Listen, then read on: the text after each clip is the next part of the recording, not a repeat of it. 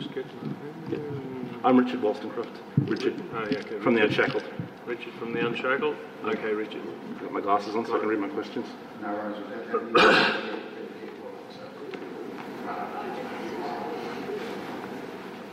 Maybe, Steele, maybe close that front door. Yeah.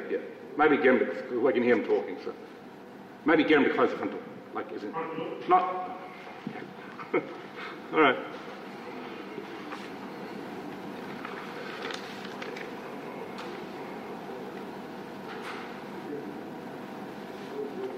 How you going? You rolling? Yep, all good. All right. Sound all good? And, yep, 3, Count us down.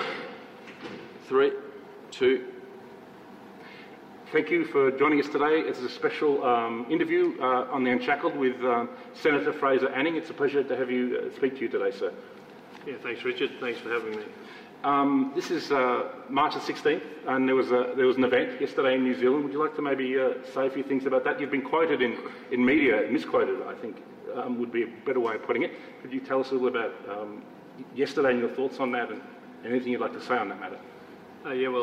Being misquoted in the media is par for the course with me. The left-wing media love to turn things around, but all I said about that guy, we all condemn his actions, obviously. I agree. Anyone slaughtering innocents is abhorrent to all of us. So, but apparently left-wing media have decided that somehow I'm responsible for some, but I'm not sure how, but anyway. Yes, it was very strange. I mean, it was a terrible event yesterday, and I think anyone on the right would condemn the event, and I condemn it myself personally. And you're in Melbourne today to tell us a little bit about what you're here to do today in Melbourne. Just coming down here, we're going to launch the party. Just on that last point, sure.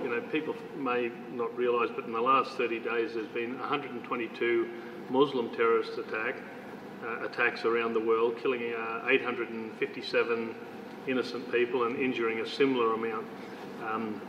We just don't hear this same outcry from these people are all outraged now, which we all are over this last attack. But let's be fair. If we're going to be outraged over that, we should be every time. Exactly. The problem is, I think, a lot of the time is that people are so used to Islamic terrorists slaughtering us in our streets and on our beaches and wherever else they want to, and blowing up bloody subways and flying aeroplanes into buildings and killing 3,000 people that it becomes so mundane, and no one seems to get as bent out of shape as they do when this crazy guy goes in and slaughters people. Do you think there's a danger of a kind of strategy of tension, where possibly the Muslim community could hit back, and that, you could end up in a dangerous situation where there's some kind of internecine, almost terrorist kind of war happening, not only within Australia or New Zealand, but within Western civilization, with this current, situation as it exists? Yeah, that's right. Look, after every terrorist attack, Muslim terrorist attack on us, everyone's terribly scared that there's going to be a backlash against the Muslims. Well, I'm just wondering if Morrison is prepared for a backlash against the whites now. This white man has done this, committed this atrocity. Is there going to be backlash against whites, and have they put a few things in place to make sure that they're protected? You were mentioning before about Scott Morrison. I mean, that he funds obviously the Palestinian Authority, which is involved in terrorism, and also a Pakistan organisation. Could you tell us a little bit more about that? Yeah, well, he's condemned me, but and so has Turnbull the fool. But they're the greatest hypocrites, because their governments are funding the Palestinian Authority for $43.8 million this year. Last year and again this year. Didn't Donald Trump cut their funding? Is that something you think the Morrison government should do? Absolutely. They should never. This is Australian taxpayers' money. It's going into a thing in the Palestinian Authority called Pay for Slay, where a Palestinian who goes into Israel and slaughters some innocents gets paid for as long as he's in jail, very, very handsomely. And of course then there's the Pakistans, we're giving money, Australian tax dollars again, to Pakistan. Which is a terrorist state in many ways. Well, they fund terrorism, they support terrorism. The terrorists are going into India and slaughtering innocent Indian people there, and that's where Bin Laden was hiding out, just down the road from and we're funding it. So stop the hypocrisy, Mr. Morrison. Get off the high horse and your moral stance on me, and start doing something that's a little bit proactive, and that is stop funding two states, the Palestinian Authority and the Pakistanis, who are using that money to slaughter innocents. Hear, hear. And I'd like to ask a little bit of questions for people watching this video who don't know too much about Fraser Anning. Tell us a little bit about your background and about your new party and your role in Parliament as a new senator. Yeah, well, my background is I come from a cattle station, sheep and cattle. Worked on that until I was married, and then got into hotels, and because there was not much money in cattle in those days, and then I worked in aircraft manufacture, and I spent a fair bit of time, building aircraft and flying them around Australia, and then into back into hotels, and then eventually into a bit of construction, building the gas plants up in Gladstone. So then I got parachuted into the Senate, with Roberts being put out for being a dual citizen. And since then I've been working hard to try and get a little bit of a conservative bent. Everyone in that place, as far as I can see, is so far left.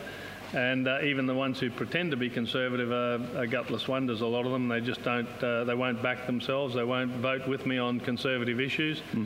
So now, because I was independent, I've started my own party. The reason being, I have to be, Fraser Anning's Conservative National Party.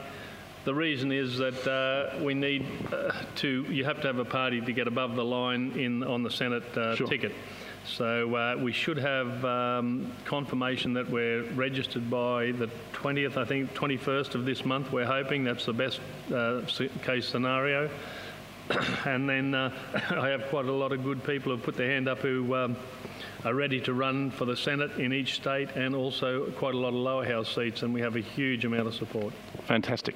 I wanted to ask a little, I've seen a lot of your comments on social media, on Facebook and other media, Instagram, places like this, and some from, I guess, new right or alt-right groups that might support what you say, but others also from left-wing people who are critiquing what you say. What's amazing, I think, about a lot of the quotes that I see attributed to you, they were almost the opinions of almost everybody's parents, or everybody, like for example, my own parents, or at least from that generation, and that, like, it seems to, a lot of what you were saying essentially is the common sense view of the previous generation. Why are you being so marginalised, like is some kind of like radical, when it seems like the opinions you have are really the true voice of the silent majority in this country? Yeah, well, I think that you're right, Richard. Everyone's moved so far to the left. Yeah. Now, even the Liberals, the media, and so anything that's slightly conservative, they'll call out as being, alt-right or racist or whatever it happens to be. But the people I work with all my life in cattle yards and in shearing sheds and in construction and in hotels that I've met over, in the bars and stuff. I'm only speaking for the people that I work with and I know, and there's quite a lot of them, and what I say they agree with. So I'm not going to please a lot of people on the left or other people, but all I can do is speak for the people that I believe that I am speaking for, and according to what we see in our social media, then that seems to be working. And are they even the true left? Because, I mean, I agree with what you say. I mean, I've spoken to many people about politics. For example, my mechanic, or like the plumber, or, I mean, you might talk about politics. And again, they would have views very similar to yours, even though some of them might vote Labor. But today's Labor party, it has no real, I mean, the Labor Party I knew growing up with, it would at least had to do with like wages and workers' rights. I mean, for local people. That's and right, it seems to have nothing to do with it now. It seems to be all this misandrous politics that's very anti-men, either anti-European altogether, with this kind of anti-white narrative you're seeing in media, and then also the whole sexuality and the gender identity politics, which obviously someone like Jordan Peterson has very constructively destroyed, from an ideological perspective. Yeah, I agree. The Labor Party used to be a great party that looked after the workers, that was concerned with them getting a fair day's pay for a fair day's work. They've lost all that now. They're beholden to the Greens completely. The Greens are straight communists. Yes, they are. And so So you're not getting what you expect. It's not the same party, nor is the Liberal Party, by the way. They've gone so far to the left. One time they were the alternative. Yes. They were the right, the conservative alternative, and now they're so close to the Labor Party. It's not funny. So you're not getting what you're expecting, and so the people of Australia, I think, who are conservative, who believe in working for a living and a fair day's pay for a fair day's work, and also Christian values, Australian values, keeping our sovereignty, getting out of the United Nations. No one voted for the United Nations that I know of, but here we are being dictated to by the United Nations. And all three parties, Labor, Liberal and the Greens, are all totally beholden to the United Nations. So if I had my way, I'd be out of the United Nations tomorrow. I'd tear up all their stupid treaties. They've never done a thing for us except for dictate terms. 93 countries represented in the United Nations, 56% of which are despotic dictatorships or Muslim countries. So you know exactly what they're going to be telling us to do. I know, the Saudis were put in charge of human rights or something, which is the biggest joke on earth in many ways, I think. Absolutely. And Iran was just put in there the other day, and they just put a woman in jail for 38 years and 148 lashes with a cane because she didn't like wearing the hijab. So these sort of people, why they're in United Nations and telling Australians how they should be living their life is beyond me. Why do you think that so many of our elite politicians are in the control of this? I guess it can be called the globalist kind of agenda or the United Nations agenda. Why do you think they have such power over, I guess, the agenda of both the Labor Party and the Liberal Party? I mean, for example, the banning of just, I guess, a normal middle-of-the-road conservative like Milo Yiannopoulos, who was unbanned recently, but still they were banning him. Yeah, well, who knows? I guess they're all wanting a seat in the United Nations, but as soon as the United Nations tell them to do something, they jump to attention. They'll send money to anyone, our enemies, who use it for anything but what we expect them to. 360 million the other day, last year, to Indonesia, and they bought 8 attack helicopters. Do you think foreign aid actually goes to poor people? I think it ends up in the pockets of the criminals who run these countries, surely. Absolutely. It's actually a money transfer from the West to these globalist criminals. It's wealth transfer. So the Australians, why we're struggling now, and people on good wages who are working hard are still struggling. Their electricity bills are through the roof, and the cost of living is through the roof. The taxation, that's just wealth redistribution, and we've got to get back to some a bit of sanity here. And the only way we're going to do it, Richard, is getting good, solid crossbenchers elected, that conservative people. I don't mean the wishy-washy ones who are sitting there now. A lot of them tell you one thing on the news and the media, and then they do exactly the opposite when it comes to the vote. Yes. This has been a kind of rebellion in Australian politics where independents like yourself, I guess you could use an example, someone like Pauline Hanson and others, seem to represent a kind of conservative kind of grassroots rebellion. Do you see this as something that could coalesce into a power within federal politics? I mean, it is already. Well, we need it. We've got no alternative to the left, so somebody has to come to the right sooner or later and have a conservative nation that believes in our values that we did have. The Australia where the family was the unit. Yes. That we looked after our borders. These successive governments bringing in Muslims and black Africans, it's been a disaster. In 45 years of successive governments, no one's ever asked the Australian people who they want to be their neighbours, who they want in their country. And I put a bill up the other day, or a couple of months ago, to give the Australian people exactly that say. At this next election, we could have, without costing a lot of money, like the gay marriage plebiscite, we could have a vote in there, and you'd say, do you want more Muslim immigration? Yes or no? Do you want, how many more people do you want in this country? Do you want to reduce the amount of people? And then, you know why they don't do that, because it would lose.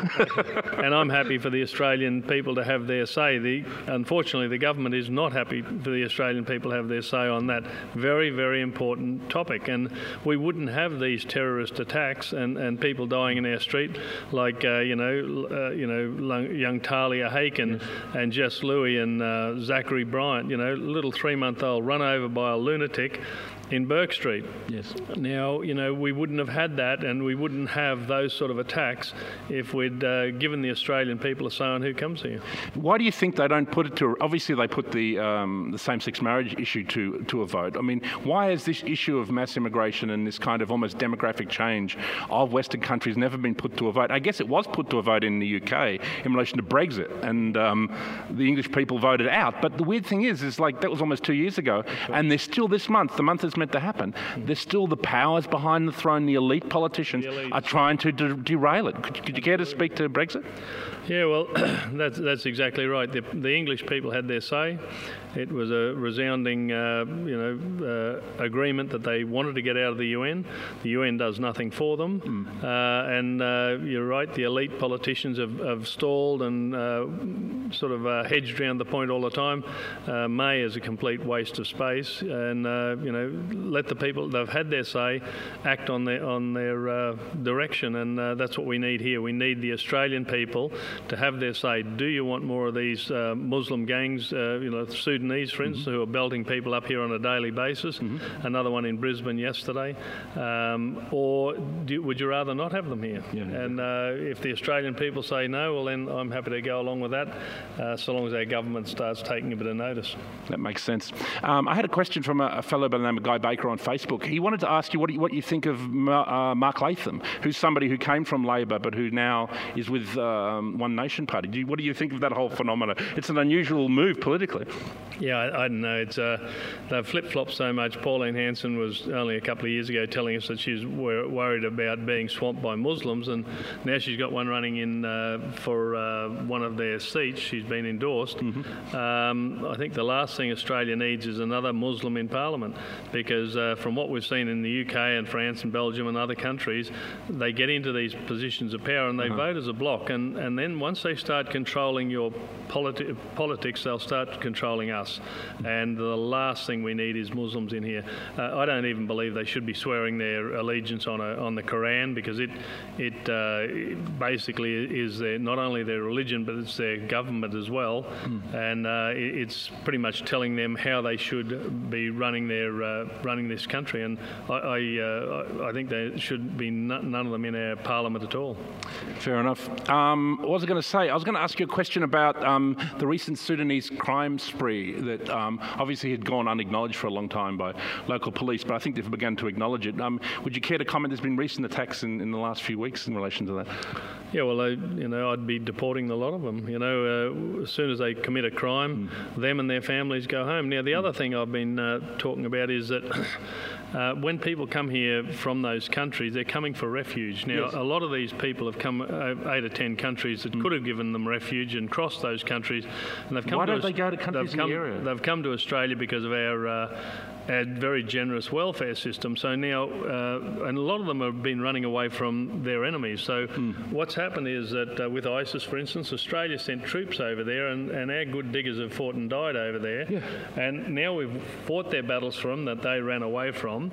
It's now safe for them to go back. So when you go and get refuge, and now it's safe to go home, the idea is to get you home again, get you back to your homeland, to your loved ones, and you can start rebuilding it. The same with the Sudanese. Like Syria or whatever. Yeah. The Sudanese in Sudan now has settled down. The civil war's under control. It's time for the Sudanese to go home. They said they came here for refuge. Well, refuge means you're here until you're safe. Now you can go home. But of course, that's not the way it's going to go, because they're living in nice homes. They get all the money they want. They can belt up people anytime they like and steal your car and your phone. So why the hell would they want to go back there? But what I'm saying is that the taxpayers footed the bill all the time for them here. They footed the bill for our troops to go there and fight their battle.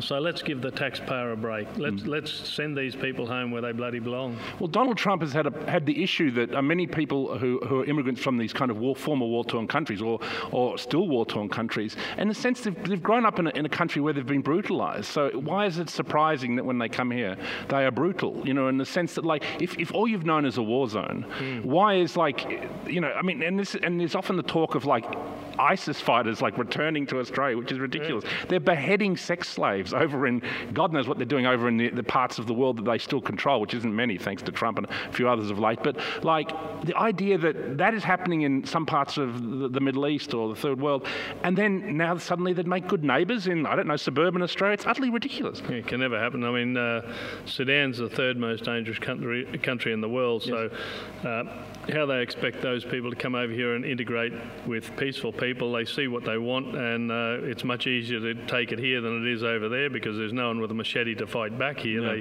They attack, and a lot of the times it's 60 people, 60 young thugs who are building up a husband and wife and a couple of kids. So exactly, that's not what we want in this country. I don't know any Australian who wants that. And somebody said, how do we get them to integrate? And I said, send them home, they can integrate there. Why do you think the Australian media, and I guess even the global media, gives you such an unfair hearing, so that this kind of more centrist, almost like a kind of traditional Aussie dad, to use a quote or something, kind of opinions? Why do you think you're being so marginalised for essentially talking common sense? Well, I don't know. I guess the further a community or a country strays from the truth, the more they hate somebody who tells the truth.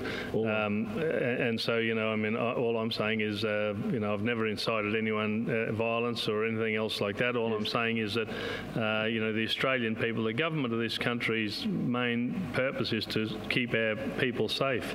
That's not happening, and they haven't. They should have learnt from what we've seen in Europe, UK, France, Belgium, Sweden, places like that. When you bring these people in here, we are attacked. We're going to be, in trouble with terrorist attacks, and then brutal thugs like these Sudanese. Why haven't we learnt, and why hasn't our government done what they're supposed to do, and that is protect the people of Australia? The best way to protect them now is start moving them back to where they came from.